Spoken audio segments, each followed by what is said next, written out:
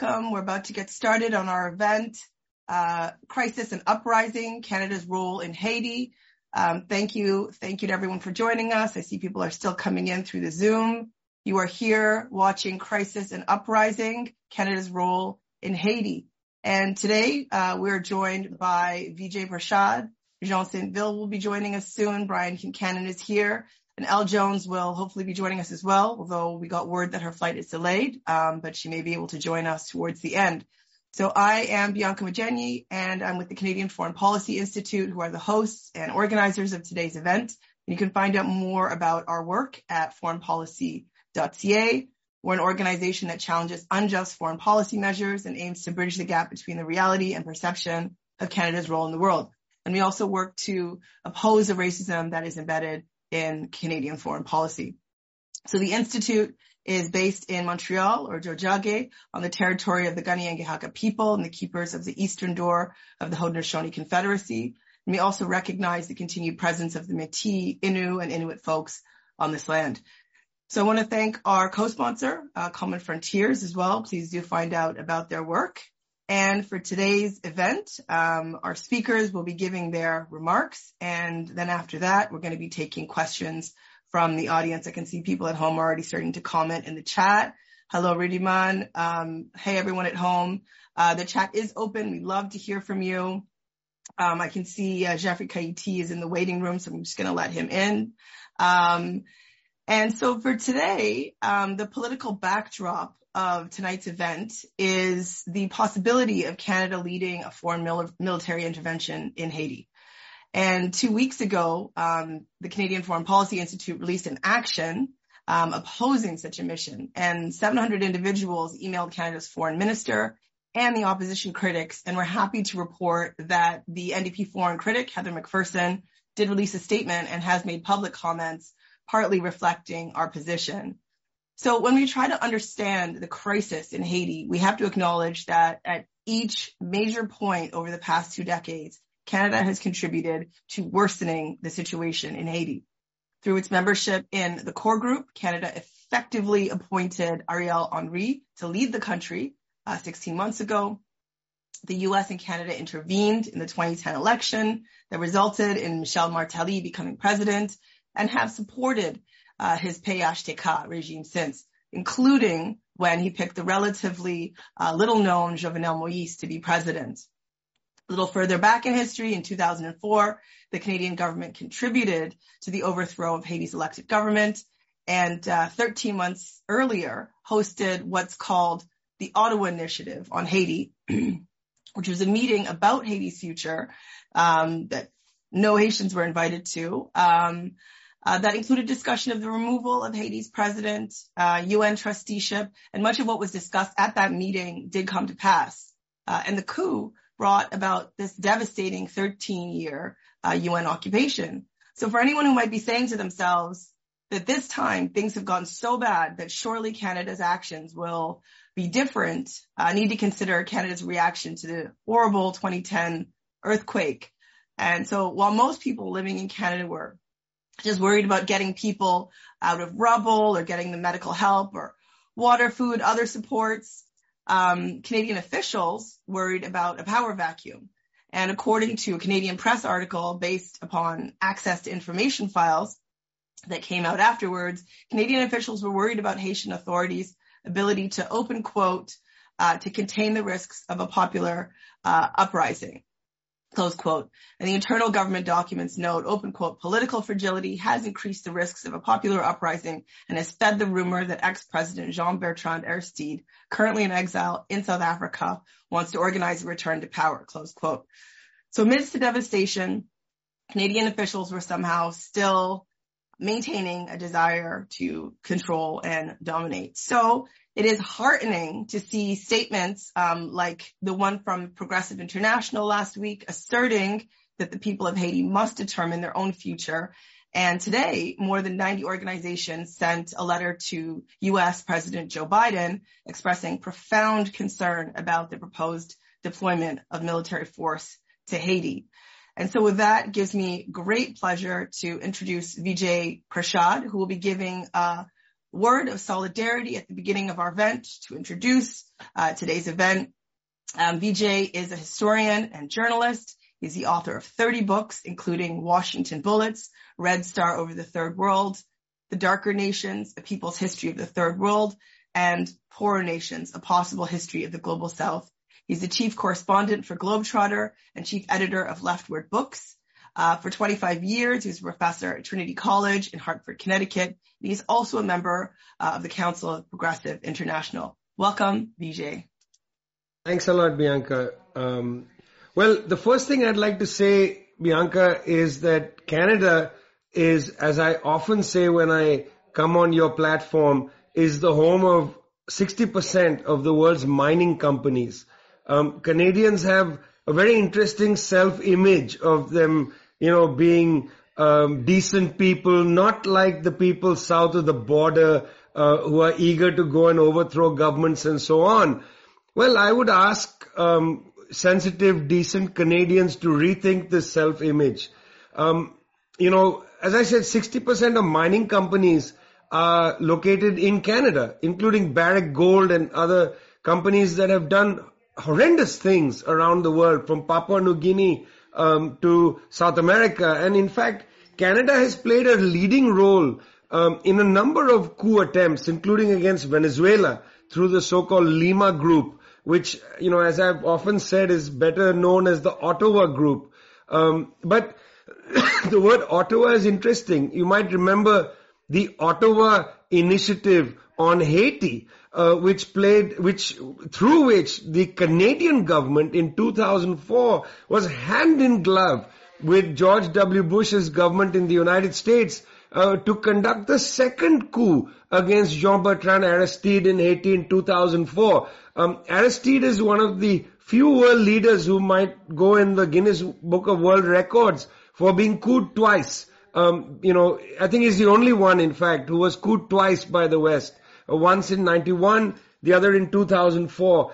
Let's face it, friends, when, Justin Trudeau or others say things like we're worried about the political situation in Haiti, you made that political situation. You created that. You twice couped a democratically elected government twice in 1991, 2004. You then sent in a UN force, which was an occupying force. You did all that. You created Ariel Henry. Ariel Henry was a creation of US money from the National Endowment for Democracy and so on. Ariel Henry was a creature of the North American countries to overthrow Aristide in 1991. Let's not forget that. Henry is not, as he likes to call himself, just a doctor.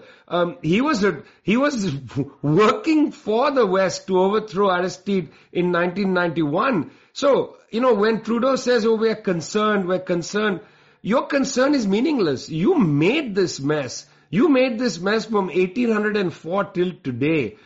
That's the first point. Second point is nobody is saying that the West or the imperialist countries should not intervene in Haiti. Nobody's saying that. In fact, I want to say something different.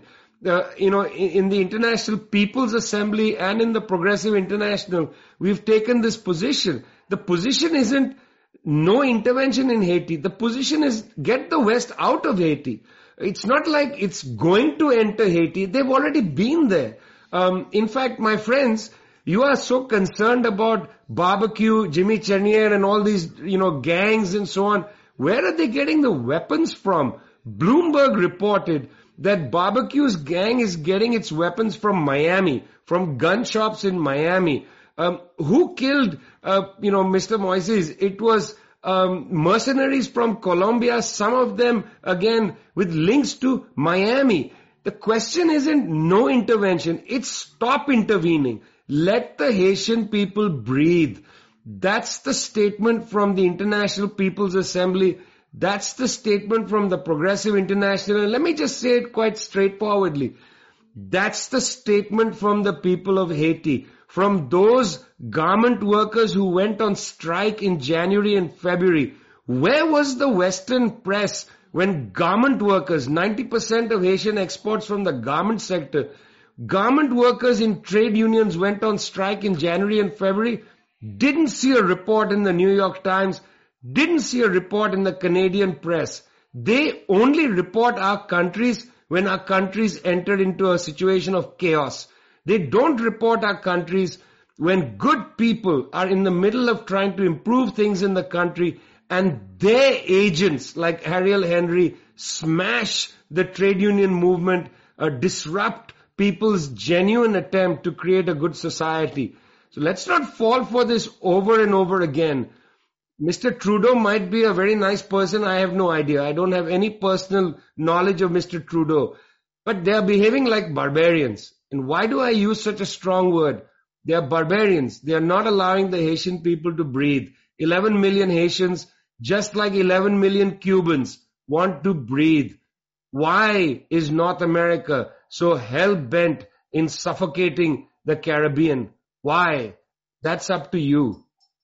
Thanks.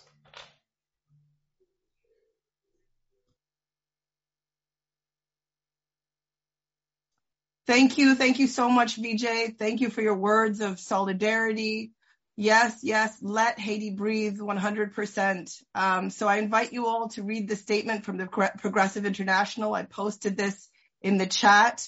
And I also invite you to take 1 minute to email Canada's foreign minister and opposition critics to say no to Canadian military intervention in Haiti. And Vijay is leaving us now, so I just want to take a moment to thank you so much for joining us. Thank you for that message of solidarity. Good night. And welcome Jeffrey Kaiti, Jean Saintville, and Brian Kincannon is still with us. For anyone who's just joining, this is Crisis and Uprising, Canada's role in Haiti. And we are now nearly 150 people on this call, which is great and important. It's wonderful to see such a high level of engagement for such an important and salient topic for those of us living here in Canada.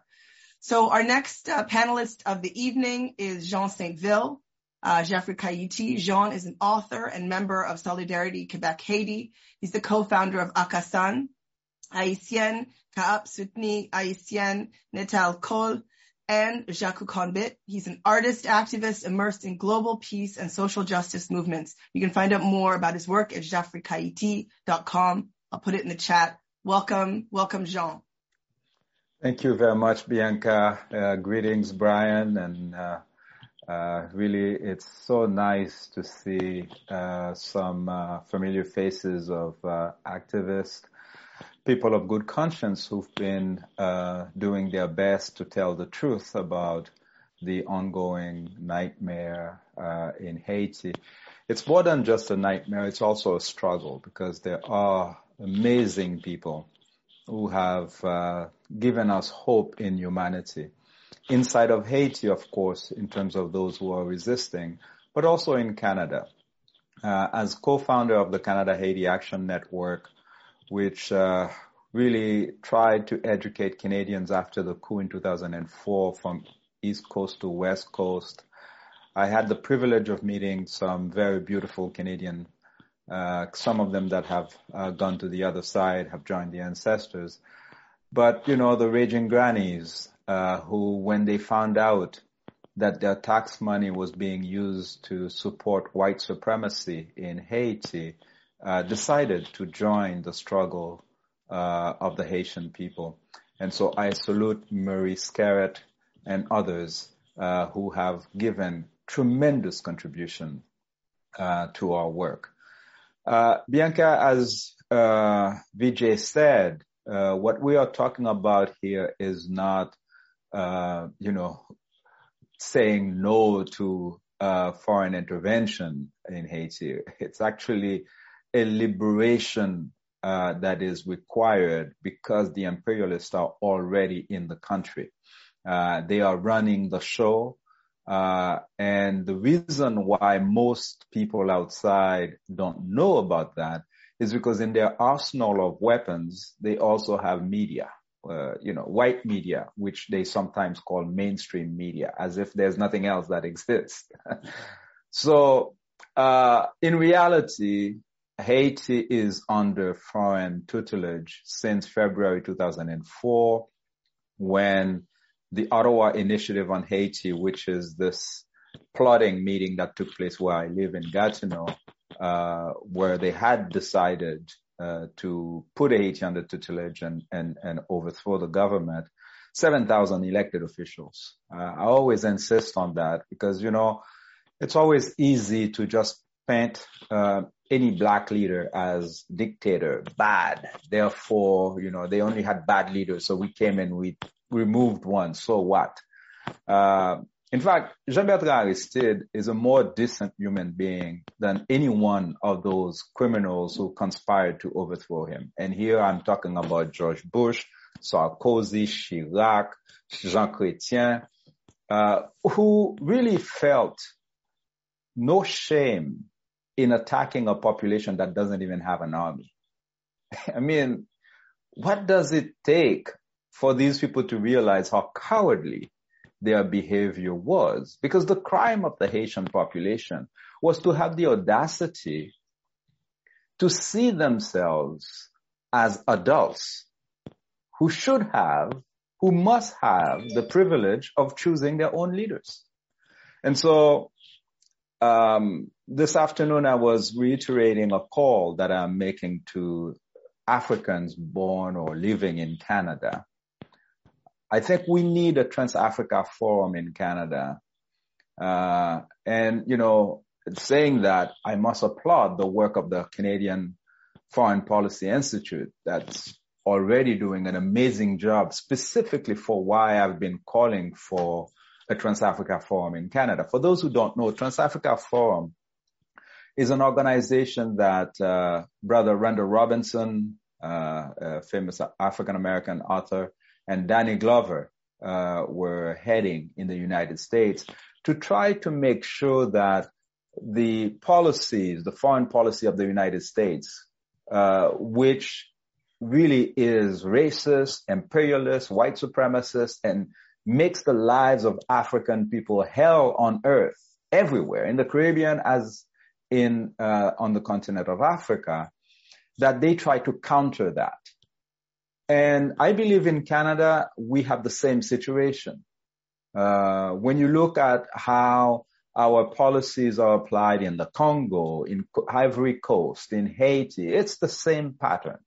Now, of course, it's not different in terms of the policy towards Venezuela or Bolivia, okay, where you see the mobilization of diplomatic forces, economic forces to try to overthrow indigenous leaders like Evo Morales or, Hugo Chavez in Venezuela. But I think specifically, I am concerned with the behavior of African Canadians. There was such uproar when the news media told us something that should not have surprised any of us, that Prime Minister Justin Trudeau in 2001 went to some kind of Halloween party in blackface. Of course it's shocking. Of course it's revolting. But we are lying to ourselves if we pretend that this was surprising. This society was established on white supremacy. Justin Trudeau, like most of the Canadian elites, grew up in such an environment. And that's why it never dawned on them that a whole bunch of white people sitting at Meech Lake in a meeting over 2 days could not seriously decide the future of 12 million Africans in Haiti who were about to celebrate the bicentennial of the end of racial slavery. It never dawned on these stupid people that this idea was not only stupid, barbaric, and it was going to lead to disaster, and the world is going to find out about it. They went with it because they know in our society, people, when they hear the word white supremacy, when they hear racism, they think KKK, they think French, they think Donald Trump. No, stop lying to ourselves. The society in which we live does not face racism only when cops killed George Floyd. Okay, and then we march, we are thousands in the streets, and then we forget about it. No. What I'm saying is that Justin Trudeau wearing blackface was only a symptom a manifestation of something deep inside our society that is rotten. And that is white supremacy as an ideology that contaminates everything that we do, including our foreign policy. And so, by seeing that our tax money is being used to prop up black-faced puppets in Haiti, okay, this is what concerns me. Not the fact that some guy wears a costume. I couldn't care less about that. That's just telling me that's his pathology. But when these white men and women met and they decided they're going to overthrow the president of Haiti, they move resources that they do have at their disposal and they make it happen. Thousands of people die as a result. Years later, 18 years later, you don't have a single Haitian leader who is legitimate. Okay, we went from 7,000 duly elected officials running the country to 0. Okay, now that's white supremacy. That's racism. And that's what we need to combat, not some guy wearing a costume. And when I talk about black-faced puppets, it's not an insult. It's not a word. If you go study Haitian history, you will see that's exactly what's been happening in Haiti since 1806. And the United States intervened in 1915 specifically to implement that ideology. So in the United States, you had segregation when they invaded Haiti in 1915. So when they arrived in Haiti, they looked for light-skinned Haitians, descendants of the Europeans, and other light-skinned Haitians that came from the Middle East, and imposed them on Haitian society as leaders.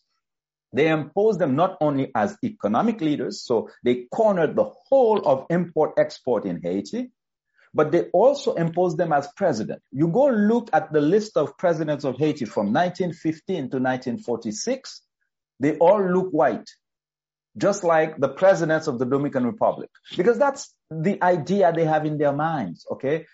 White minority rule. That's what they want to implement on both sides of the island. It has succeeded on the east side. They want it to also happen on the western side. And they're going to break their necks because the nation was created on the principle of every human is a human. Tout moun c'est moun. And that is what the struggle is about in Haiti. Last 2 weeks ago, I published in the Black Agenda Report a piece titled The White Warlords of Haiti. And it's amazing how some people heard about that for the first time. How come? They're talking about the so-called gang blocking the oil terminal in Haiti, but they don't tell you who owns those oil terminals. Okay? Go look for a picture of Gilbert Bidjo online. Go look for Bernard Meuse online. Go look for Beauchamp online. Okay? And our prime minister is always walking around saying that, you know, he's concerned about diversity, inclusion, and equity. So they don't care about diversity, inclusion, and equity in Haiti's business sector, where everybody is white? No. And it's not a question of black and white in that, you know, if you take all the business sector and all of a sudden all the millionaires of Haiti are black and then it's solved. That's not what we're saying, okay? Please don't try to diminish what I'm trying to say here. What I'm saying is that some of these guys are criminals. Some of them convicted criminals like Marc-Antoine Accra, who was indicted by Haitian law. And then Michel Martelly made him a goodwill ambassador to the Dominican Republic so that he doesn't get arrested because he said the drug also belonged to Michel Martelly. So you have a past, to be more precise, of untouchable criminals in Haiti. That's what the foreign intervention is meant to go and protect. It has nothing to do with the black population of Haiti. And we think that's criminal, that's unacceptable. We need to have a society in Haiti where just like we can celebrate the fact that our Brazilian brothers and sisters went to the polls and chose their president, and I don't think, you know, this president is without blame. In fact, he participated in the coup in 2004. So, you know, I'm not here to sing the praises of Lula. Lula has explanations to provide, just like today, the president of Mexico And those Caribbean fools who are jumping right and center who say they want to participate in the invasion of Haiti need to think twice. Because in 1983, when they invaded Grenada, because Prime Minister Maurice Bishop was implementing some progressive policies, okay, we need to understand that some of the small countries in the Caribbean, they will use them to invade Haiti, and then they will invade them a few years later. So they better be very careful, because when you play nice with imperialists, that doesn't mean you're not going to be next on the line. Much respect. Thank you. Thank you so much, Jean. Thank you, Geoffrey Kaiti, for that really critical overview, history and the meaning of foreign intervention in Haiti. Their impact is very, very important, history. And as always, such critical analysis from you. Yes, respect Haitian sovereignty. No more intervention. Let Haiti breathe. So you can find out more about Geoffrey Kaiti's work at geoffreykaiti.com. I put the link in the chat. And also for those of you who are asking, yes, we will be rebroadcasting this discussion on both YouTube and on Facebook. So you'll get immediate notification of that if you registered for this event. Also a reminder that we're going to be having a Q&A after this, so please do place your questions in the Q&A box. Thank you again, Jean. We're now going to be hearing from Brian Concannon. Brian is a human rights lawyer and foreign policy advocate. Brian founded the Institute for Justice and Democracy in Haiti and was executive director from 2004 to 2019 and is back there right now as well. He co-managed the Bureau des Avocats Internationaux, BAI, and this is Haiti's only public interest law office. He did this with Mario Joseph between 1996 and 2004. He also serves as a member of the editorial board of Health and Human Rights, an international journal at the Harvard School of Public Health, and much, much more. Welcome, Brian. Oh, I think you're on mute.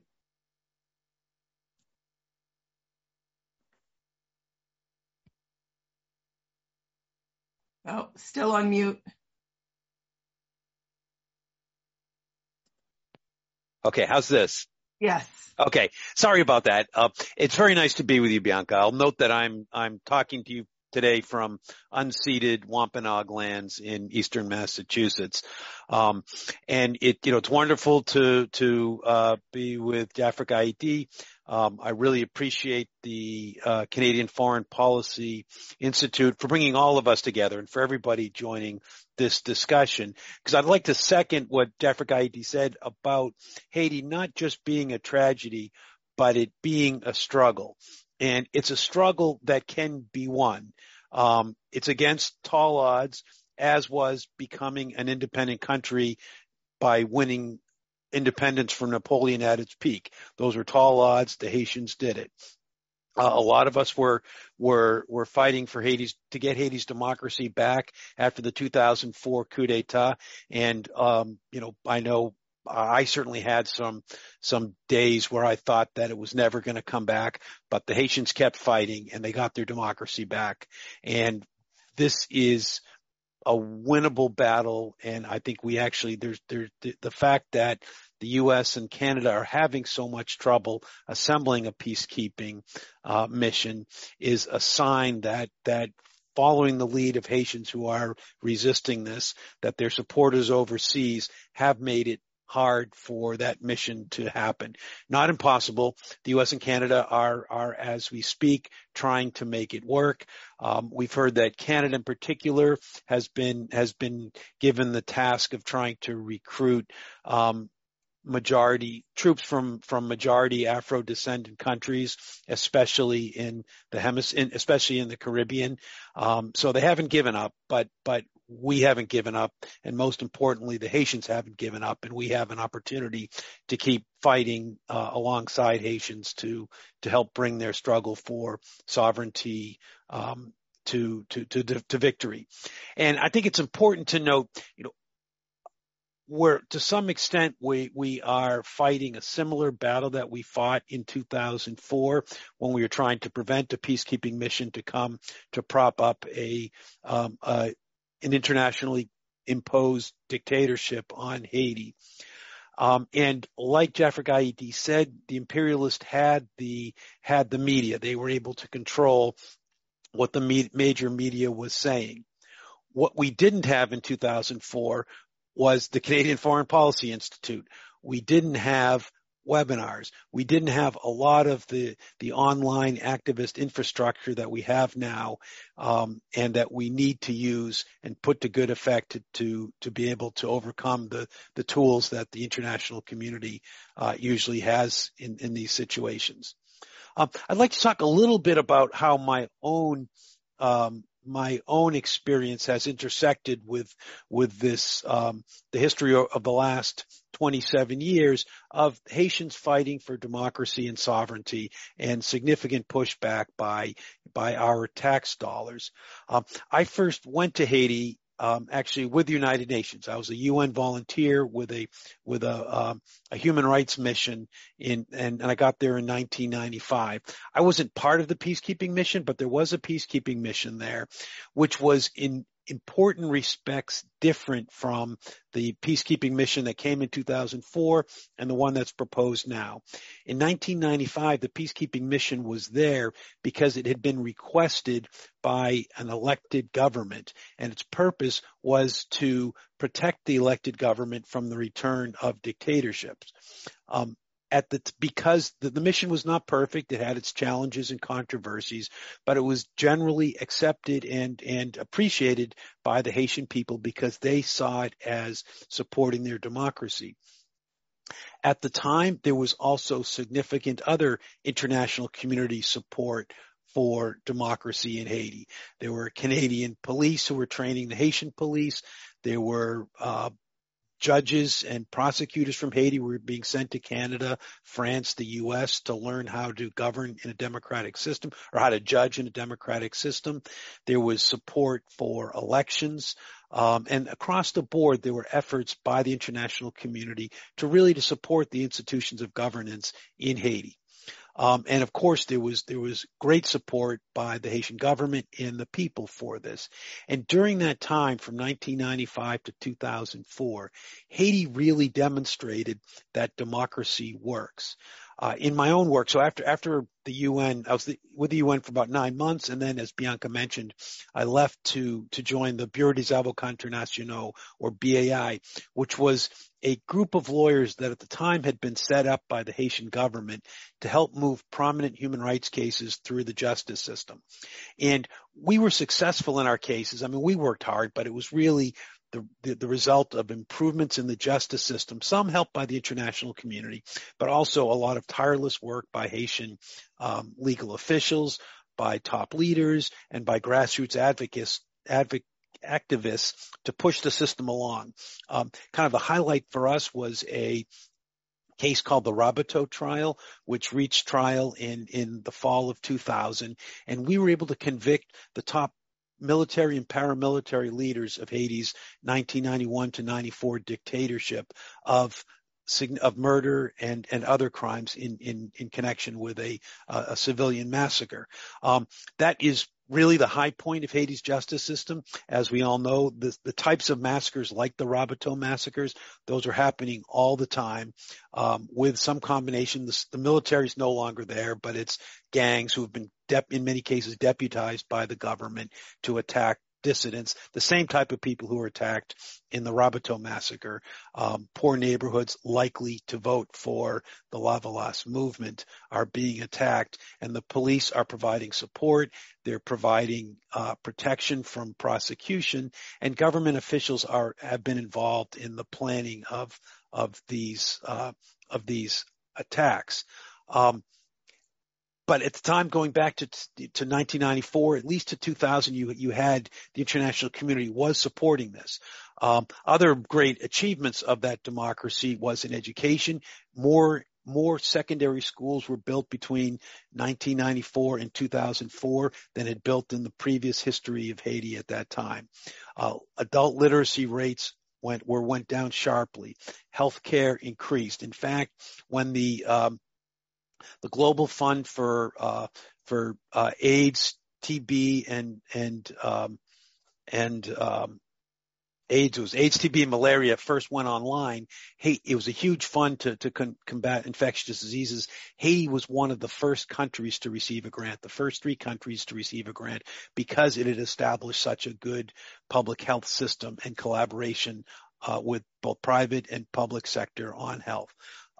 Haiti had the first ever transfer of power from an elected president to another elected president in 1996. Then it had the second transfer of power, and most Haitians will argue that's the last time that has happened.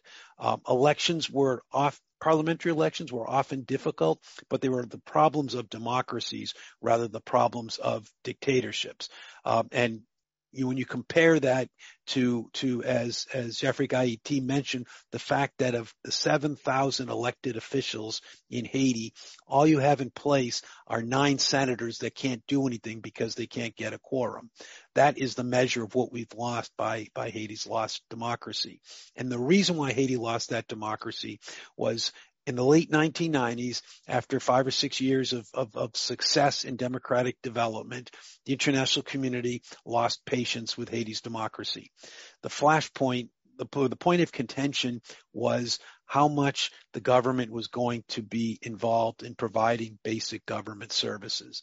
The government was not nationalizing anything, but the international community felt it was too slow about nationalizing some state enterprises. The government felt that you needed to increase spending on education in a country where over 50% of the people couldn't read. The government felt you needed to increase government health care support in a country where most people did not have access to basic health care, and thousands of children were dying from preventable, treatable diseases every year. The international community had a doctrine that the best government was the smallest government and did not like Haiti's insistence on increasing public services. As a response, the international community started making it harder and harder for the government to operate. First, it just stopped cutting back support for the government's social programs. And after 2001, there was an actual development assistance embargo where countries like the United States and Canada stopped providing their own money to the government, but they also kept other people from giving money to the government. One of the most notorious examples is the Inter-American Development Bank, which had a $400 million sanitation contract already signed, all ready to go. The U.S. and Canada got the Inter-American Development Bank to stop that project, meaning clean water was not put in place in 2 towns in Haiti, and people were not allowed access to clean water. That was the gift that kept on giving because those water projects had never been built. And when cholera hit Haiti in 2010, those areas, they're in St. Marc and Port-de-Paix, which are among the hardest hit by cholera. The areas where the water projects were canceled were some of the worst hit today. Some of the worst hit in 2010. I expect we're going to see they're going to be the worst hit, among the worst hit from the resurgence of cholera that's been created by the government's by the support for the current dictatorship in Haiti. When the development assistance embargo, we used to call the development assistance embargo back in the early 2000s smart sanctions, because they were very precisely targeted to hit the government's constituency, which was the majority of Haitians who are poor. So they hit healthcare, they hit education, they hit clean water projects without giving collateral damage to Haiti's elite, who were the main constituency of the international community in Haiti. And those sanctions worked. The police were hobbled from being able to provide basic security services. That allowed soldiers that were supported by the international community, training semi-openly in the Dominican Republic, to come over and start attacking police stations and towns in Haiti's east and north, killing police officers, killing innocent civilians, and taking over the territory. That itself was not enough to overthrow Haiti's democracy. So the United States So actually Canada secured Haiti's airport. The United States sent a plane that filed a false flight plan, kidnapped Haiti's president, and sent him to exile in Africa. The UN, when Haiti's, actually, let me step back a little bit. I'm going to give a little bit of a personal recollection. John mentioned the Haiti's bicentennial in 2004, where no country sent a head of state except for South Africa. The U.S., France, and Canada had managed to apply enough pressure to Caribbean countries, to African countries, to prevent anybody from coming, except for Thabo Mbeki, because South Africa had enough power to resist the imperialism. And I was there in Haiti, and I've been living in Haiti for 9 years at that time. And for 9 years, I had heard Haitians tell me almost on a weekly basis, are you going to be here for the celebration of the bicentennial in 2004? I mean, it should have been one of the major commemorations of the last century anywhere in the world, the commemoration of the beginning of abolition of slavery. But they ruined that because the imperialists could not accept that Haiti's example of a country of freed slaves that were successful be allowed to be perceived as successful. So President Aristide was kidnapped. While his plane was in the air, the UN Security Council met to authorize a peacekeeping force. It was two steps. First, there was the multinational force, which is what they're now trying to do. It looks like they're trying to do. And then that was followed after 3 months by an official UN peacekeeping force. And, Jean mentioned the election in Brazil. What the Bush administration did then was very clever. We were able to make a lot of noise that this was an imperialist, white supremacist coup d'etat. So the Bush administration reached out to Brazil and got them to lead the mission as a way to diffuse the criticism. And what they promised Brazil was the prospect of a Security Council seat, which of course, Brazil did not get, but Haiti paid the price.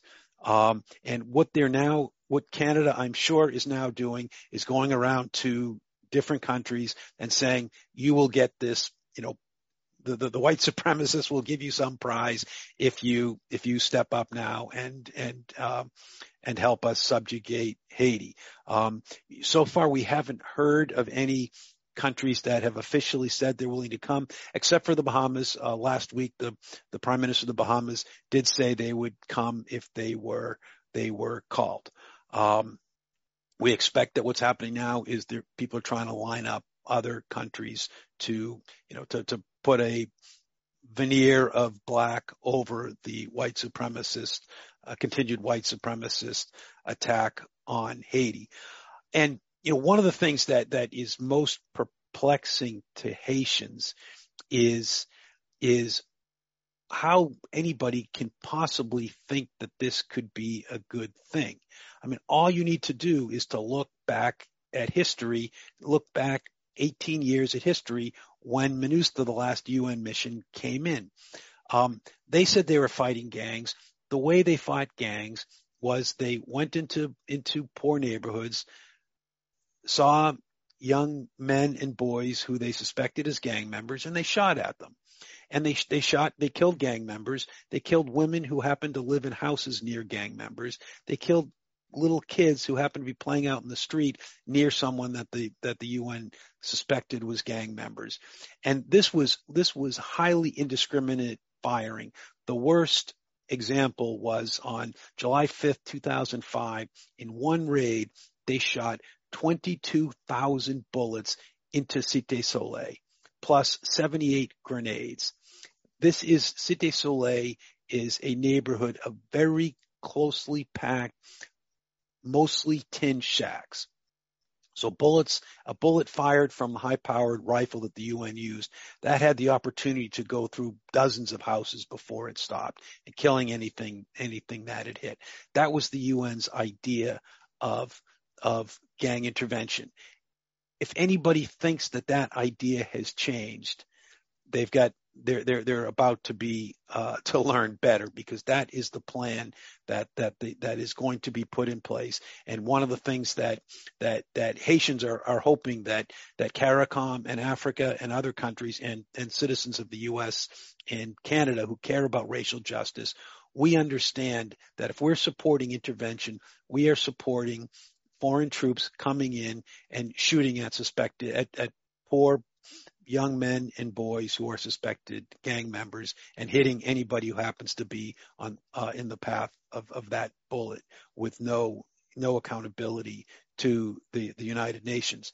Let me finish with one kind of quick memory from the 2004 period that I think that brings home some of the points that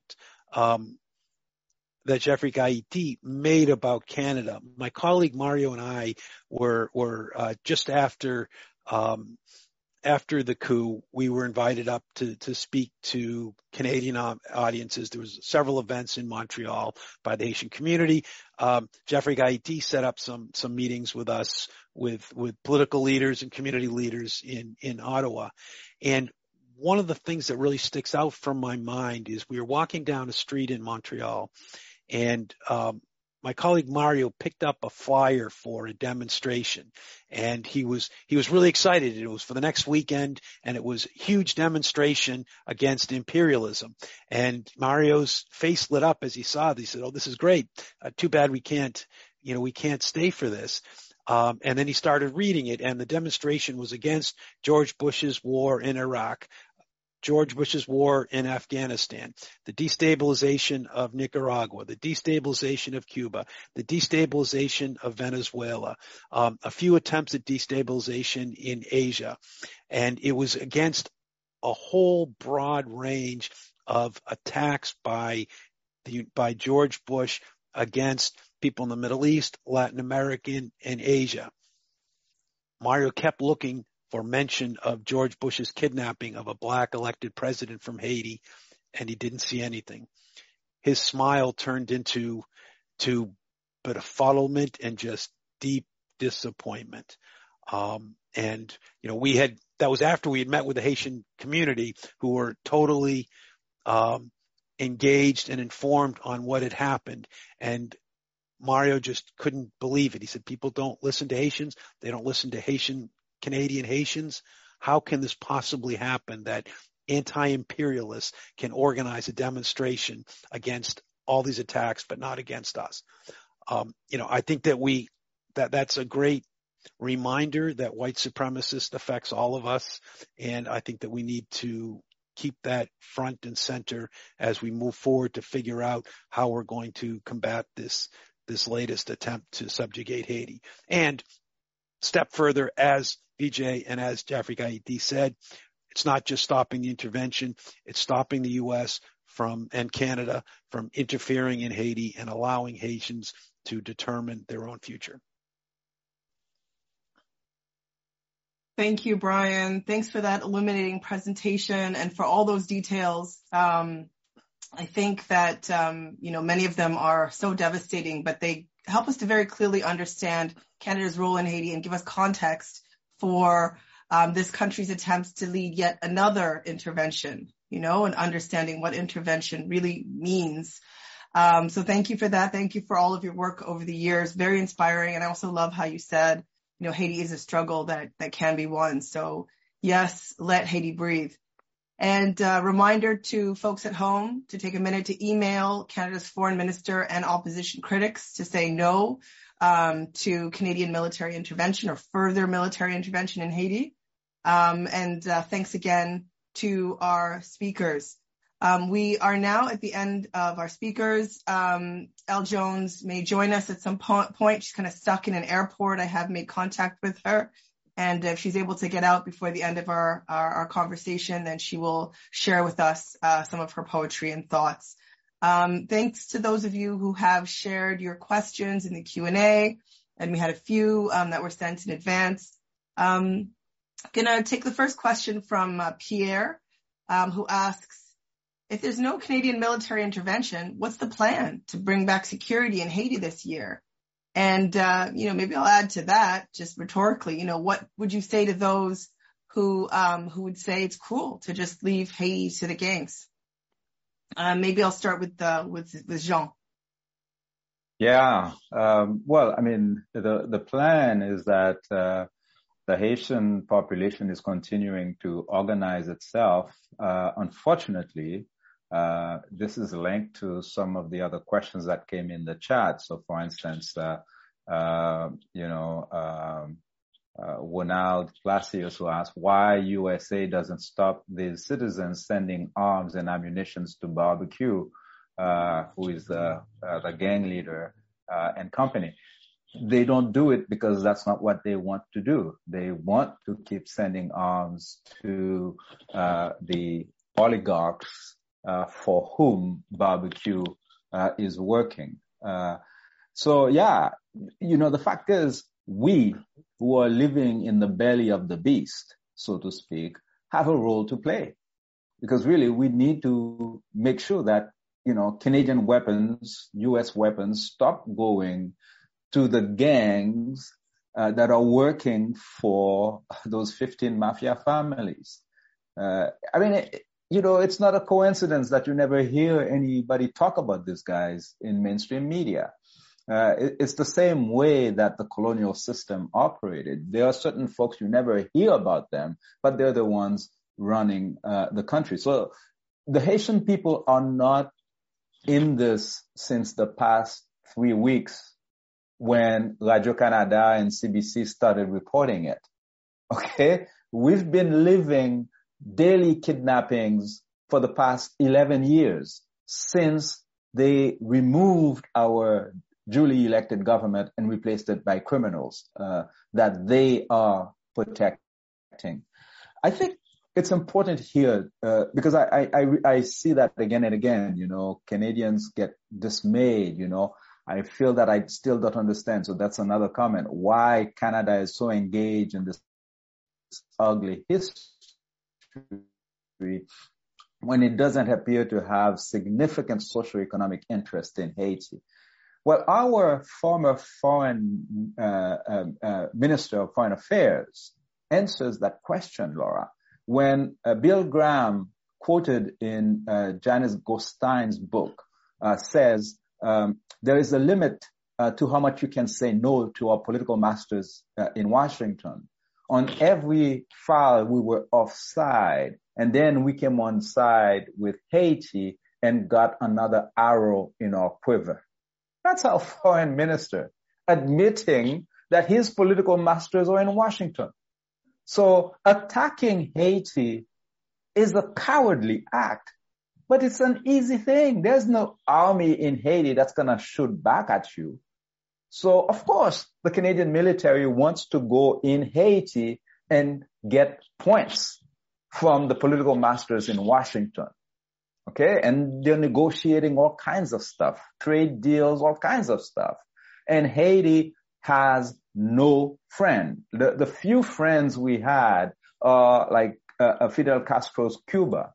When after the earthquake, people were dying, Cuba sent doctors. You know what Canada sent?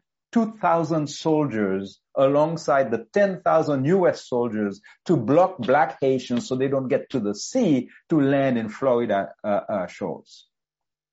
So that's the reality. And yes, it's ugly. It's ugly because we are asleep. We are not citizens of our own country. We allow our money to be used to conduct crimes. I'd like to add, though, when Brian spoke and explained the IDB loans that were blocked in 2003 so that Haiti could not get access to really necessary infrastructure loans, water and everything. It's actually a case of extortion because you know how they blocked those loans? Okay, debts that were contracted by the Duvalier dictatorship. The Duvalier dictatorship that the United States imposed on Haiti for 30 years. So in reality, when you look at the books in 2003, instead of the IMF and the IDB sending money to Haiti. It was Haiti sending money to them. And I remember we had at least maybe something like $20 million in the Haitian reserves. And they forced President Aristide to take all of that money to pay for those arrears. You know, money that was spent by Duvalier into the French economy. Because you can see pictures of Jean-Claude Duvalier with Jacques Chirac, with the French elite, you know, whining and dining with the money stolen from the Haitian people. And that money has never returned to Haiti. Okay, so when we talk about corruption, I will remind people, corruption is not a genetic disease. Even though you never hear terms like white warlords, white dictators, that doesn't mean they don't exist. Okay? It's just a word play that forces us to apply those terms easily to black head of states, okay? When in reality, we've always had the situations where the United Nations was mobilized to kidnap the Prime Minister of the Congo, Patrice Lumumba, and assassinate him. And you never had any American president, any French president, any Belgian president facing crimes in front of the International Crimes Tribunal. When Brian Concannon and Mario Joseph and other lawyers went to New York, okay, to tell the United Nations that you need to pay reparations to the Haitians because you contaminated 1 million of them and killed several thousand of them. Well, what happened? The United States government mobilized its own lawyers, its own money, and then they said to the Haitians, go home and die in silence. That's the world in which we live. We need to, remove formal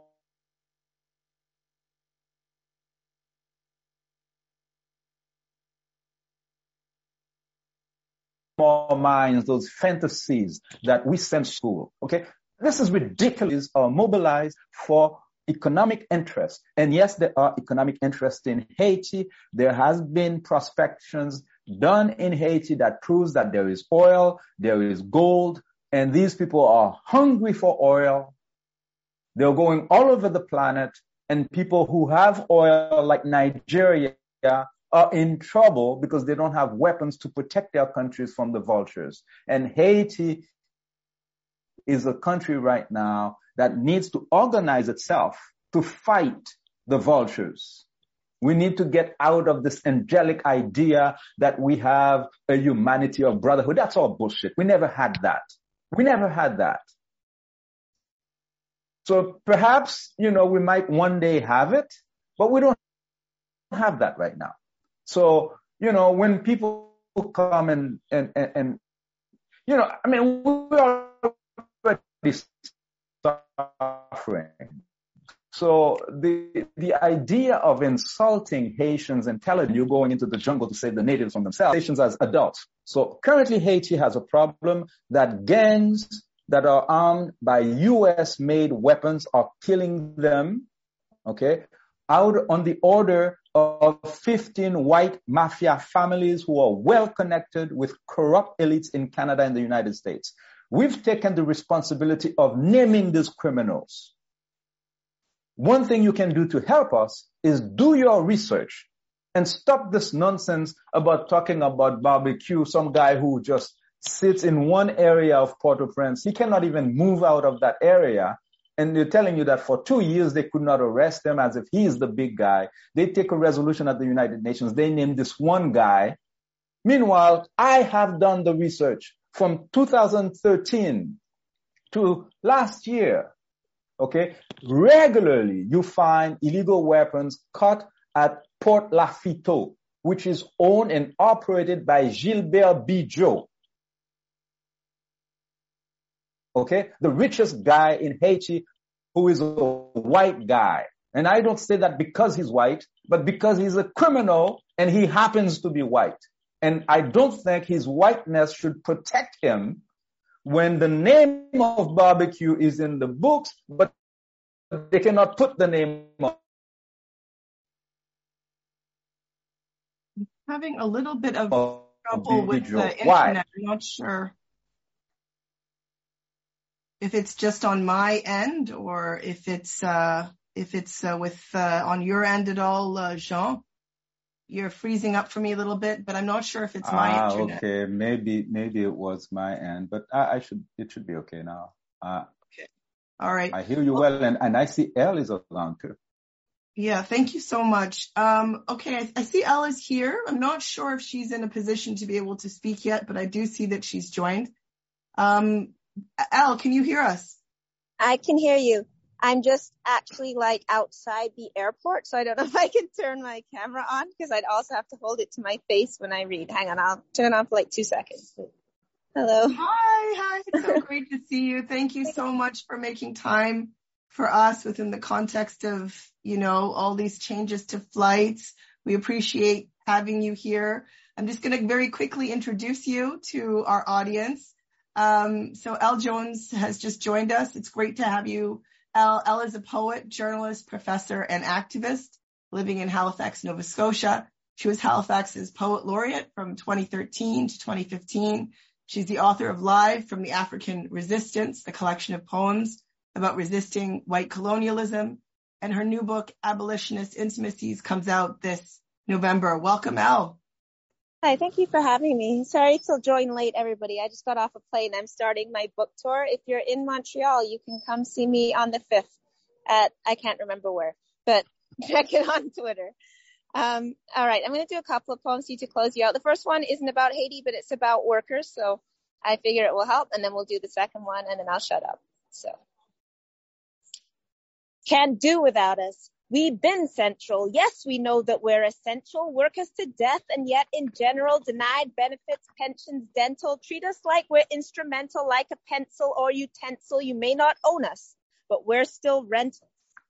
History changed the way you tell it. Write us off and say you founded black servants who never counted. Indigenous land is your surroundings. A Sherpa led you up that mountain. The high rises glitter through our downtown. A janitor pushes a mop around. Without us, you can't get off the ground. Without us, you would not survive. The retail workers and delivery drivers skip the dishes, skip the lineup, call someone aisle 5 for cleanup. Manager tells us to speed up. Just sit back and put your feet up. One of us will come to sweep up. We climb the ladder while you leap up. Inch by inch, we try to creep up. We're the storm inside the teacup. Mind the kids, assist the teachers, cashier, cabbie, nanny, cleaners. Don't acknowledge, but you need us. Don't acknowledge, but you need us. Can't do without us. Been the leaders, built this country before you freed us. Resist against the overseers, Chloe Cooley, Angelique, Richard Preston, Thomas Peters, railway porters on those sleepers, elders and the knowledge keepers, powwow dancers sent to heal us. Look through history how they treat us.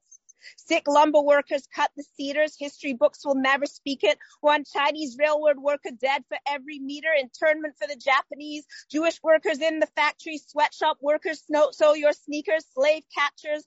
Patrol police us, lock us up for misdemeanors, simply for our skin and features, catch us up in your procedures. Still, we all remain the dreamers, immigrants and refugees, from the mailroom to the corner office. Still, they always profit off us. They hire us, they say they're cautious, giving us a lower offer. Wage gap resume is tossed, doesn't change when we're white collar. We work for pennies on the dollar. Say his job just makes them bothered. The way they treat us, that's unlawful. That's why we join together in a caucus, like the ones who came before us, carry best in those who taught us. Don't give in, get a lawyer, black class action, fight the system, strike petition, lawsuit, sit in without demands, they'll never listen. Bromley, Armstrong, where your children, Lynn Jones too, and Jan Simpson, unionize the whole damn building, 1, then 2, and then 1 million.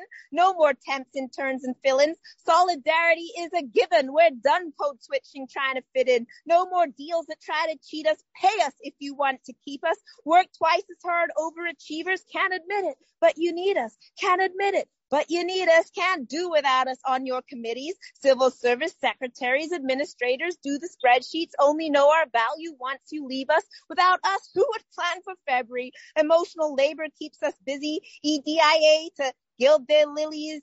This nonsense, it could drive us silly, except we know our labor history. Or should I take it back to treaties, gave their aid to Europeans, in return they got diseases, but you never can delete us. Domestic workers from West Indies, nannies from the Philippines, status for all is what we need. Bring us from across the oceans, can't do without us. We're not tokens, rebellions in our hemoglobin, lift the signs, shout the slogans, no justice while the land is stolen.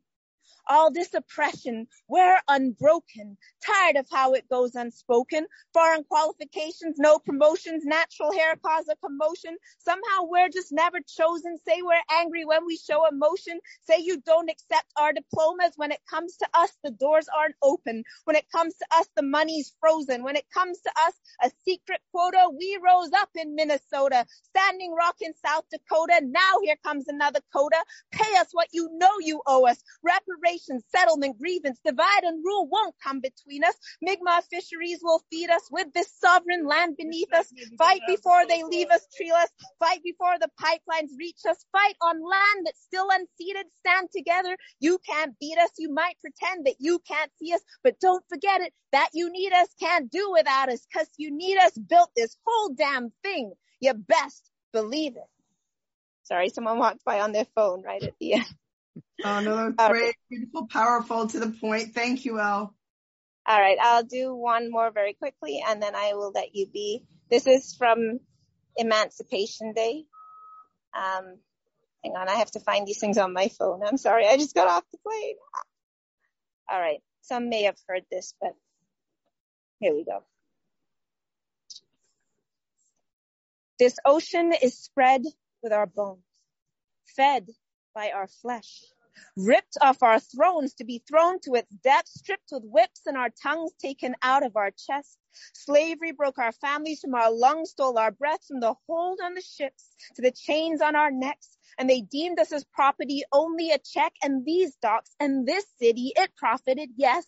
No, not just the South, not just in the U.S. So these warehouses filled with the fruits of our death as the goods came and went and our bodies were spent and the merchants saw profits go up by percents and the sugar came in and the salt cod was sent.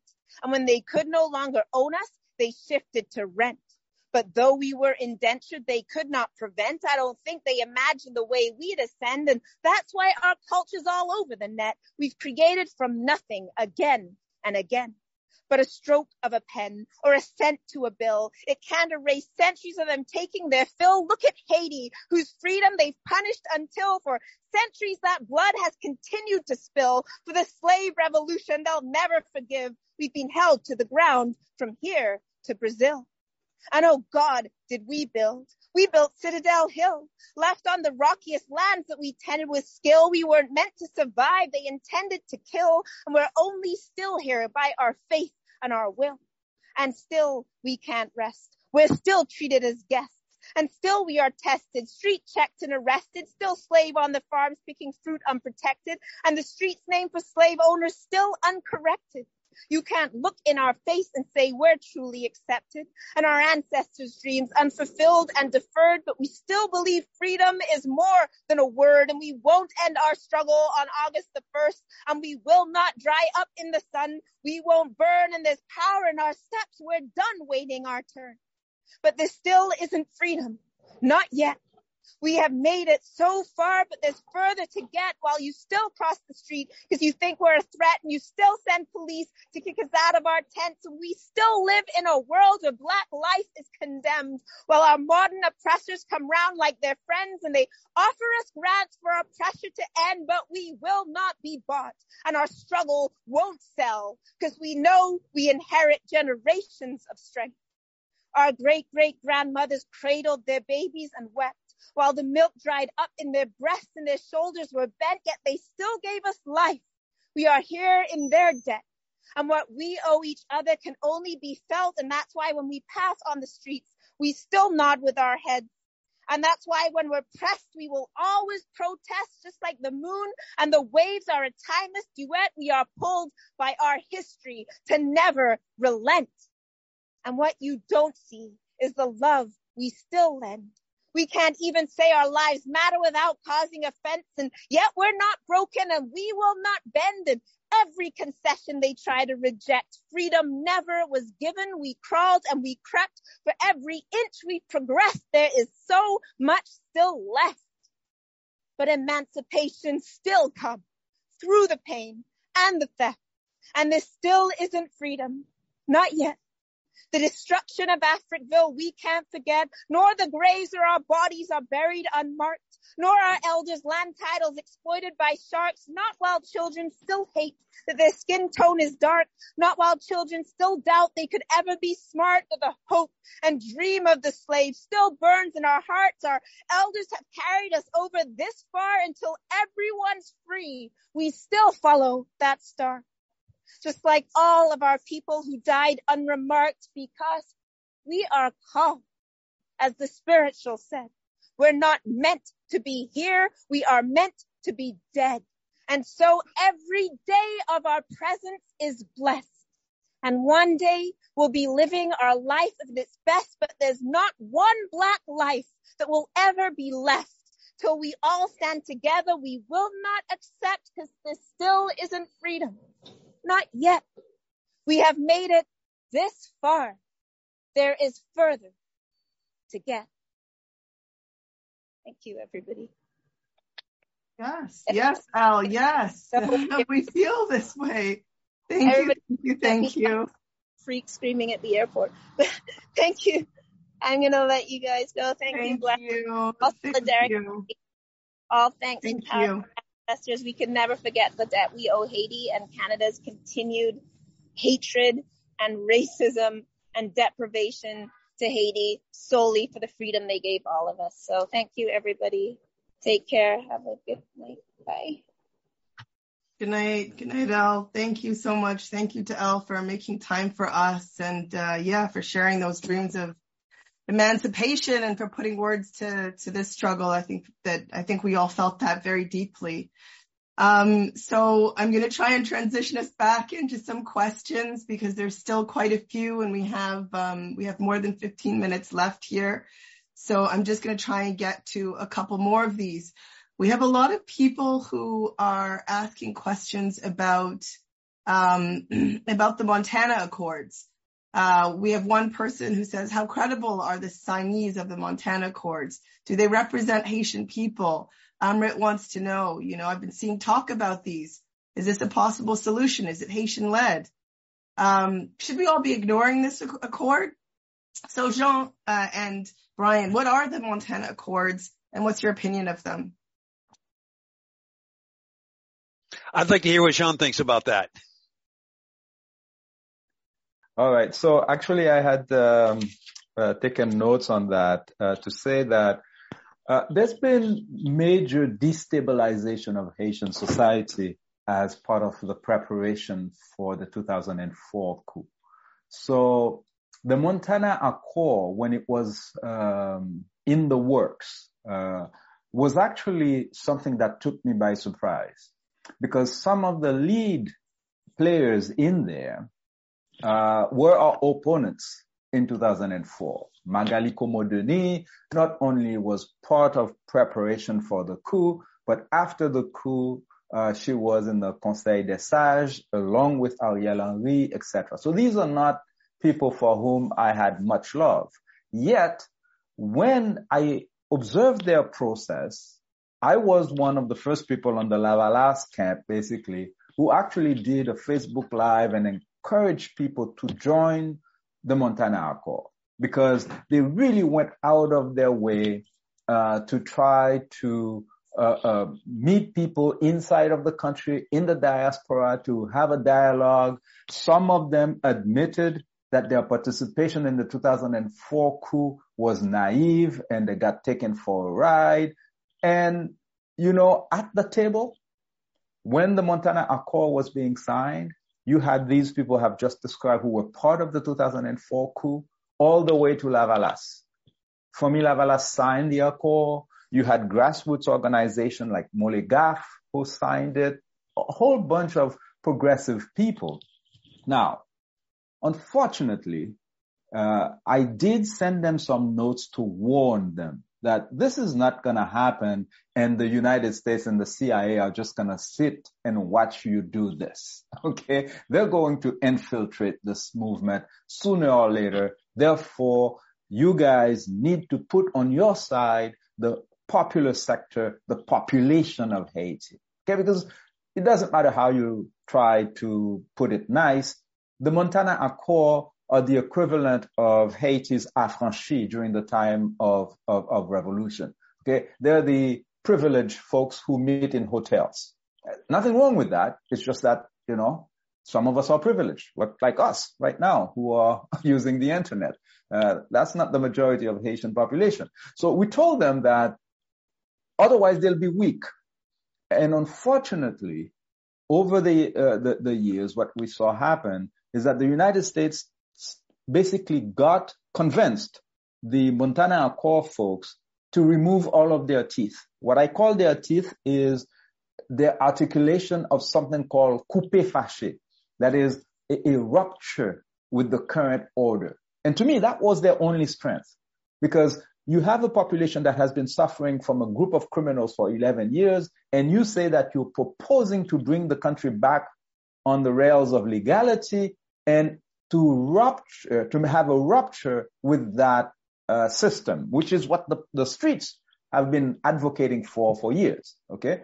Now, unfortunately, they convinced them that the threat is actually the population, and to go and negotiate with the PHTK regime that is in power, represented by something called, because as soon as they had their accord, the United States got another group of criminals from PHTK to sign their own accord, a September something accord, whatever. Okay. It's all the government, basically that got their own, folks in there. And that causes them to lose credibility. Eventually, Famille Lavalas shut the door and say, listen, you guys are not serious, because you're not talking about coupé fâché or rupture anymore, because you are basically saying that the same people who destroyed the country, stole all of those resources, that the government, that the people want to judge, you want to have them in the transition. And one of the specific recommendations I made to the Montana Accord, as I signed it, I was a signatory as an individual, and our group, Solidarité Québec Haïti, also signed it. We said that one of the principles they must abide by and put on the table is that the transition shall have no one on whom there are serious accusations of participation in massacres, in the assassination of Jovenel Moïse as one example, and those people should be excluded from the transition. And if through a trial they are found guilty, of course they must be excluded from the next election. Of course, I mean, this sounds so reasonable. I never thought that this is something that they would cower from, but they never wanted to do that. And what we're seeing is a commitment from the United States to maintain PHTK, which is the party of Michel Martelly, part of every conversation. And the Haitian people are saying, no, you cannot have these criminals part of anything in the transition, because first of all, they came to power illegally. The only support they have is through Washington. They destroyed our country. All of our institutions are in shambles, and you cannot impose them. It's the equivalent, as I've often said, of some power outside of Canada, saying to the Canadian society that whatever you're going to do in your next governance, you must include Karla Homolka and Paul Bernardo, mass murderers, as part of it. That's essentially what the core group is imposing on Haitians. Okay. Haitian society has criminals. And Haitian criminals belong in jail, just like criminals in Canada belong in jail. So, unfortunately, the Montana group lost steam, but it's also not true when they give us the impression that Montana and PHTK are the only thing on the ground. In fact, that's not at all the genesis of the whole thing. The only reason why, for instance, You heard about the Petro Challengers in 2018, and then you hear of Montana, but you never heard of over 50 demonstrations that took place after the fake elections of 2015. It's because those elections were organized by the poor communities of Bel Air, Cité Soleil, exactly the areas that are attacked now, the bastions of Lavalas. And those demonstrations never make it to CNN. But when the middle class, people who came from the same neighborhoods as I, light-skinned Haitians, do Petro Challengers, of course they give us the microphone because we're cute, we speak English, we speak French. That's the problem. It would be preposterous to suggest that those of us who are participating in this program tonight are the representatives of the Haitian grassroots. We are part of Haitian society, but we cannot substitute ourselves to the real heroes. And those people, unfortunately, when they demonstrate, they shoot at them with real bullets. And of course, and I don't say that to diminish, and I've said it many times to our brothers and sisters from the Petro Challenger group, because some of them have been killed also in the last few years. So the fact that they do have some privilege, some class privilege, doesn't mean that they're not exposed, especially now when they're killing people from all kinds of neighborhoods. But what I mean is that there's a class struggle in Haiti that needs to be overcome as well. There's never a successful movement in Haiti that has come from a little segment of the society. The revolution in 1791 would not have succeeded if it remained within the affranchis of Auger and Chavannes. These fools were only, demonstrating so they can wear the same clothes as the whites. They weren't fighting for anything substantial. The African population, the large masses, were fighting to overthrow the system. And it's when some of the privileged few joined the majority that we finally were successful. The same thing with Lavalas in 1990. When people talk about Lavalas as if it's only impoverished Haitians who supported President Aristide, they're lying. Antoine Ismeri wasn't a poor Haitian. He was a millionaire of Palestinian origin. He was part of that class of predators in Haiti, but he committed class suicide. And he joined the masses, and he was assassinated for this affront. So was his brother, Georges Ismeri. So throughout Haitian history, we have found people who understood the necessity to join the masses. And whenever they do that, we have a beautiful thing in Haiti, because then the power becomes tremendous. And even the United States, that has chosen its own candidate in 1990, had to accept, listen, these people, they want this guy president. So they backtrack. The error we always make is that we cry victory too early. We celebrated the fact that Aristide became president. He only lasted 7 months. Yeah, they didn't kill him, but they stole our 5-year mandate. And when he came back again, they stole it again. Because the whole 3 years that President Aristide spent as president, we saw what was happening. They boycotted everything that this man did. And that's why I always remind people when we make these presentations, we talk about Montana Accord. And like I said, I was proud of the fact that Haitians who did not agree on many things came and they had a vision of what we want our society to look like. We want to try the criminals who stole the Petro-Caribe funds, etc. But I always remind people, it's not just that they overthrow our governments that we put in place, but we had good government. The government of Lavalas invested 16% of the national budget in healthcare. I work in a medical school in Canada. I know what it takes to run a university. This couple of Haitian professionals left exile in South Africa, went back to Haiti in 2011. And from 2011 and today, I see those images. I've been to the campus of Dr. Aristide's University. 1,000 professionals, doctors, lawyers, in a country like Haiti, you have to understand what that means. And this is the guy they're saying to us is not good for Haiti.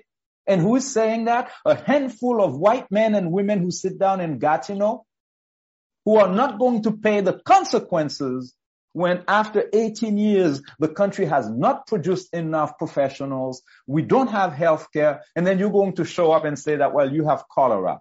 Well, we have cholera because you brought cholera to us and you stopped us from having the medical teams to deal with cholera. And that's why what we're saying here is that it's not a question of how can Canada help Haiti. Canada cannot help Haiti. We want Canada to stop harming Haiti. So get out, go away. And, we've said it in English, in French, in Creole. And I guess, we need to find help, some people to translate it in Inuktitut, in Algonquin, all the languages that these people, so that there's no ambiguity, and that I'm joking about this, but it's serious. We had a demonstration in Montreal, and Brian, you'd smile at that, right? Solidarité Québec Haïti. We have a sign behind us that says Canada sortez d'Haïti, which translates literally in English, Canada out of Haiti. And then there is a mainstream media that publishes something to talk about the demonstration. And you know what they put as their headline? Haitians asking Canada for help. So, and with the picture in the background, in French, of course. So that's why the other day when the Canadian government, the Canadian ambassador, Sébastien Carrière, was having a meeting with some of the Petro Challenger activists, etc., we wrote to them. We said, brothers, be careful. These people invite you to those meetings telling you that it's in good faith, we're looking for solutions for Haiti, but it's a trap.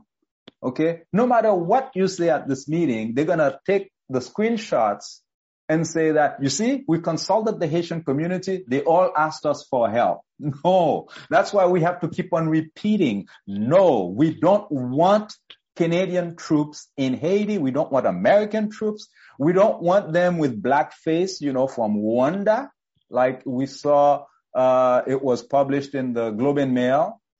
This guy, Robert Rodberg, said that we need to go get the soldiers from Paul Kagame to go and, murder the Haitians for us, so that Bijo, Aped, Madsen can feel comfortable again on the colony. It's not going to happen. Okay? We will not assist black fratricide for a handful of white criminals. Criminals belong in jail, whether they are millionaires or billionaires. They belong in jail, and people who are decent citizens need to run their countries. I would be against, the ambassador of Zimbabwe, of Ivory Coast, having a little meeting to change the Prime Minister of Canada.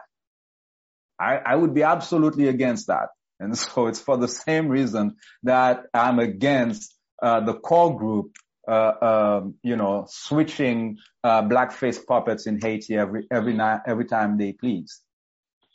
Thank you, Jean. That was so comprehensive. Wondering, Brian, if you have anything to add to the class elements of the struggle that Jean was speaking about, or the Montana Accords. If not, I can move on to a couple more questions.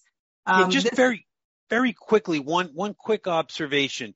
Often, especially in the media, they refer to policy by North America and Europe as neglect of Haiti. We're neglecting Haiti. Or it's referred to as a mistake. We made a mistake by supporting this government that's dismantled Haiti's democracy. We made a mistake in how the troops, hunted down poor black men in poor neighborhoods, or spent 13 years and $9 billion to leave Haiti less democratic than it was when they got there. None of that is a mistake. That is the policy working how it's supposed to work. The policy of the international community is to prevent poor people from having a government that represents them in Haiti. And that was why they pried the base away from the Montana Accords, leaving them vulnerable to the to the quote negotiations.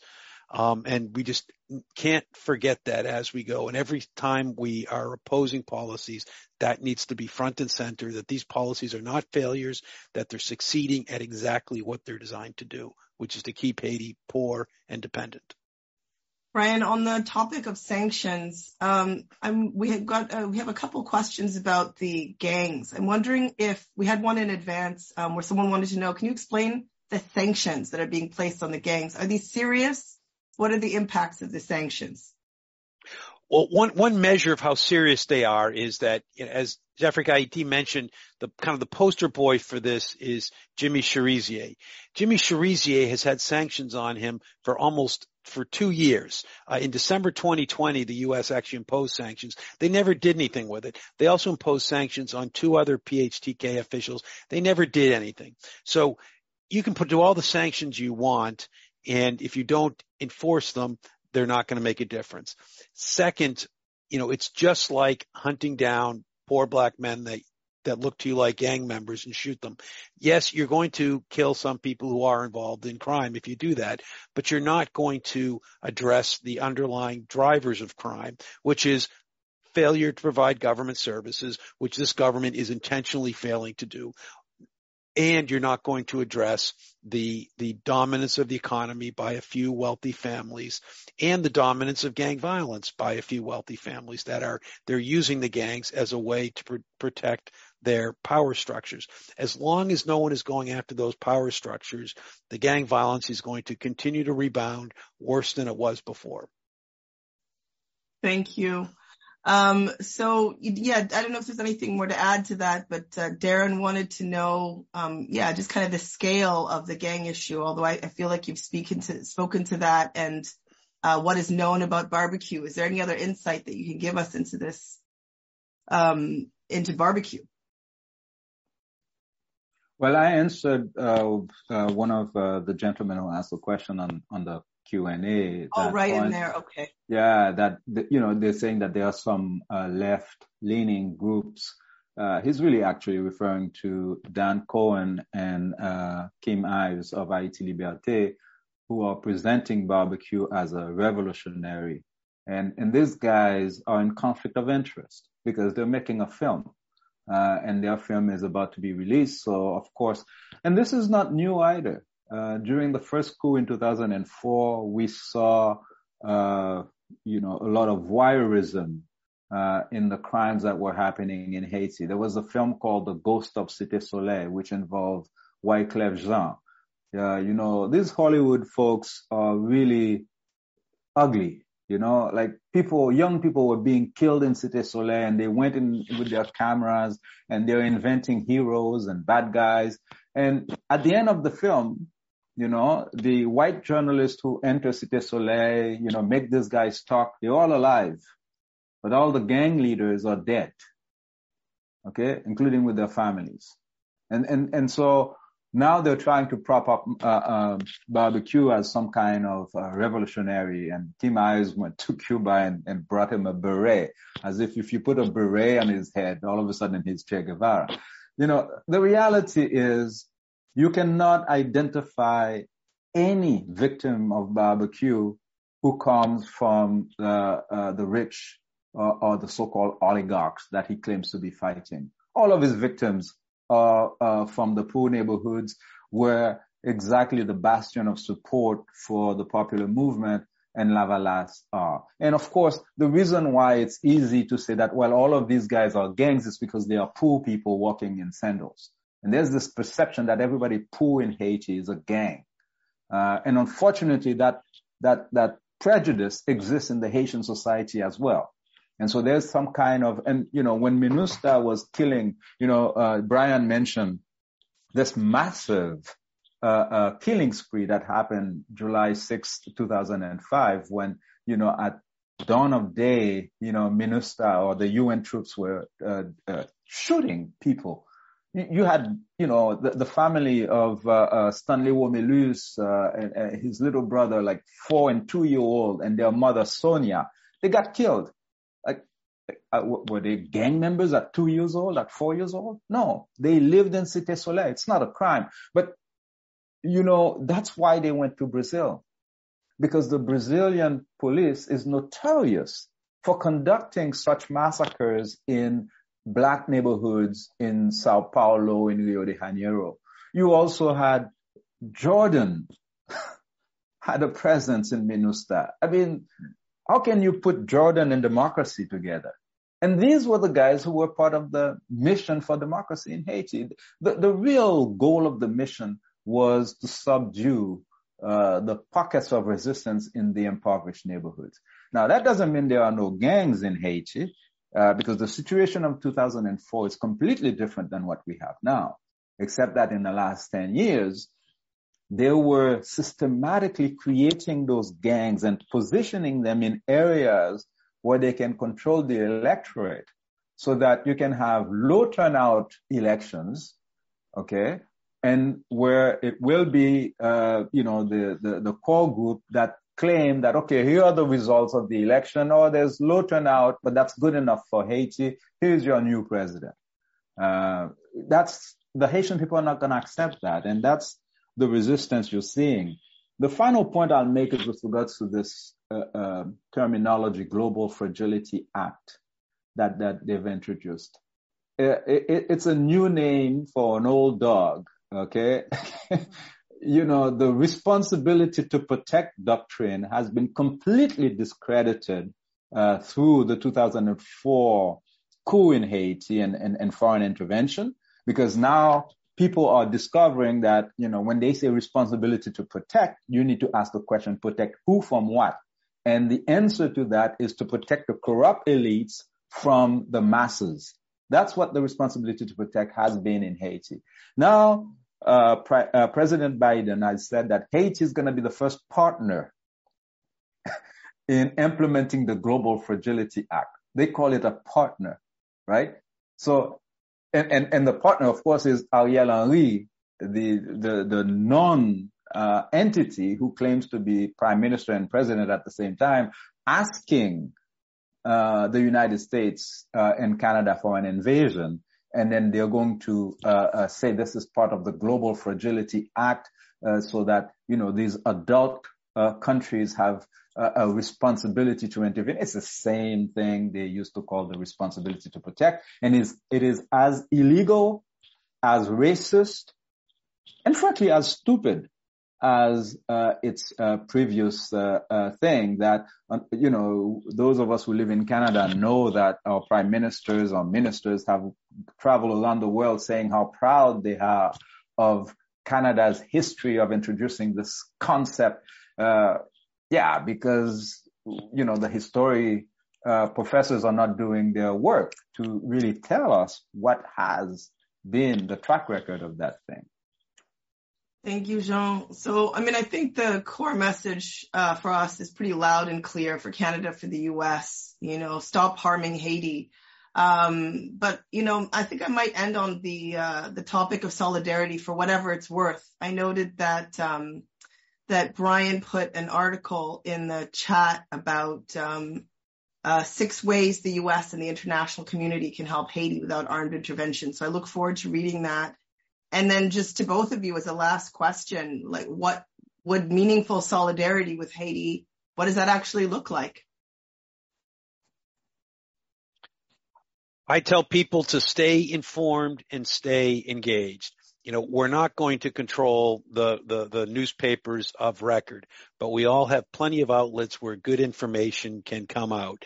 For Canadians, I will direct everybody to Jeffrey Gaiti's websites, Canada Haiti Action Network. There's lots of great information about that. There's great books been written, articles, and obviously really appreciate the Canadian Foreign Policy Institute, which was not around in 2004, and really excited that it's still there, or that it is now here. I'd like to, we started IJDH in response to the coup d'etat as a way of putting information. So I will recommend us as a place to find out about what's going on in Haiti. And our website is www.ijdh.org. And stay engaged. Find people who are also organizing on an anti-racist, anti-imperialist basis, and do what, and work with them. There's no one button we can all press right now that's going to stop imperialism, but persistent engaging can. I will say, I'll reiterate the call that was made at the top of the issue to start today by reaching out to the Canadian government to tell them not to send troops to Haiti. But this is not something you can start today, you can't finish today. It's something that we're all going to need to stay engaged and informed on to keep fighting back. Thank you, Brian. Jeffrey Kaiti? Yes, I would say definitely visit the Canadian Foreign Policy Institute website, Twitter, Facebook regularly. If you are organizing an event, make sure you invite Haitians to speak for themselves, not some kind of NGO of Oxfam to speak on our behalf. Please do not do this anymore. Haitians speak many languages. I can invite you to consult some of the publications of Edwidge Dantika in the New Yorker, who regularly speaks about it. Edwidge grew up in Bel Air, so, she's never abandoned her roots. She writes authoritatively about what's happening there, and she maintains contacts. Professor Jemima Pierre, who is also involved with the Black Alliance for Peace, Daoud Andre with Komokoda in New York. All of these are speakers who can address in English, in French, and Creole.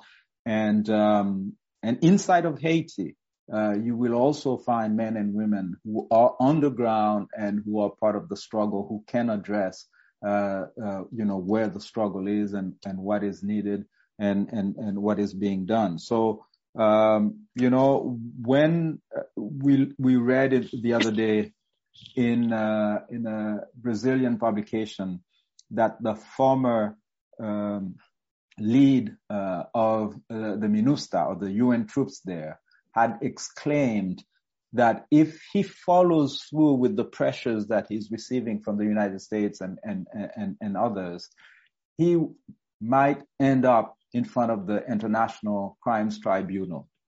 He said that, okay? That's because he knew they were involved in crimes against humanity. And the night before he was found suicided at Hotel Montana, he was in heated arguments, as it was reported, with Reginald Boulos, André Apped. These are two of the white oligarchs in Haiti.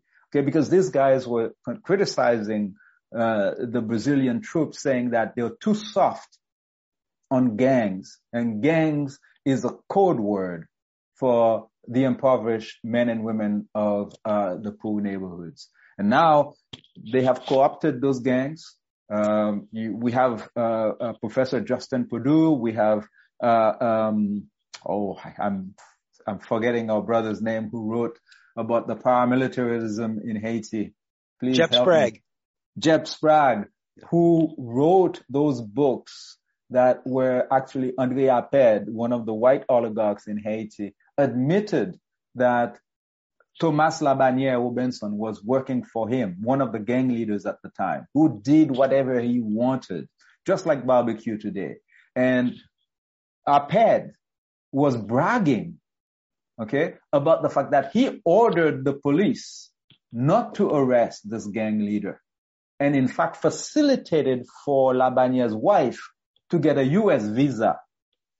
Okay? So, you have to put all of these things together when you see these strong men that are being created every 4 or 5 years, and they're presenting them as if they are powerful like bin Laden, and they're looking for them for 2 years, they cannot find them. This is all makeshift stuff, because all of the weapons these guys are using are coming from Florida.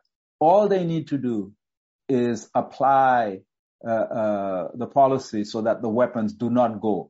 Like 2 weeks, these guys are without weapons, the population will do the rest of the job. But they don't want that. Because if that happens, the oligarchs no longer have the upper hand on the population. That's a constant in Haitian history. Okay, whether you look at colonial times or today, the whole conflict is about a handful of criminals who are facing a large population. The population have the numbers with them, and the handful of criminals have money, power, and foreign allies. That's the conflict in Haiti. Okay, I think that's a good note on which to end today's event. Thank you so much, Brian. Thank you so much, Geoffrey Kaiti, for such a lively, detailed discussion. Thank you for your tremendous analysis. Thanks to Elle, who's no longer here, for her poetry. Thanks to Vijay Prashad for his solidarity and activism.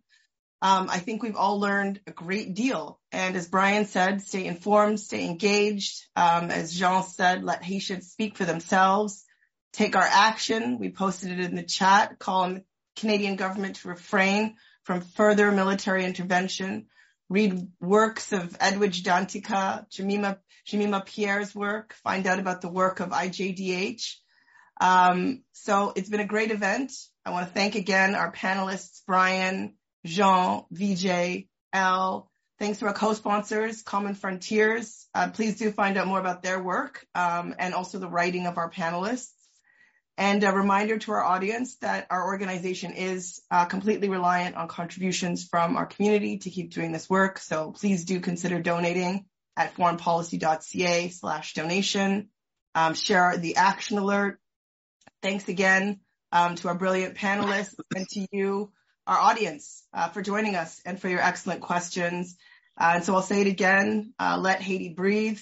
And that's it for our event tonight. Good night and peace.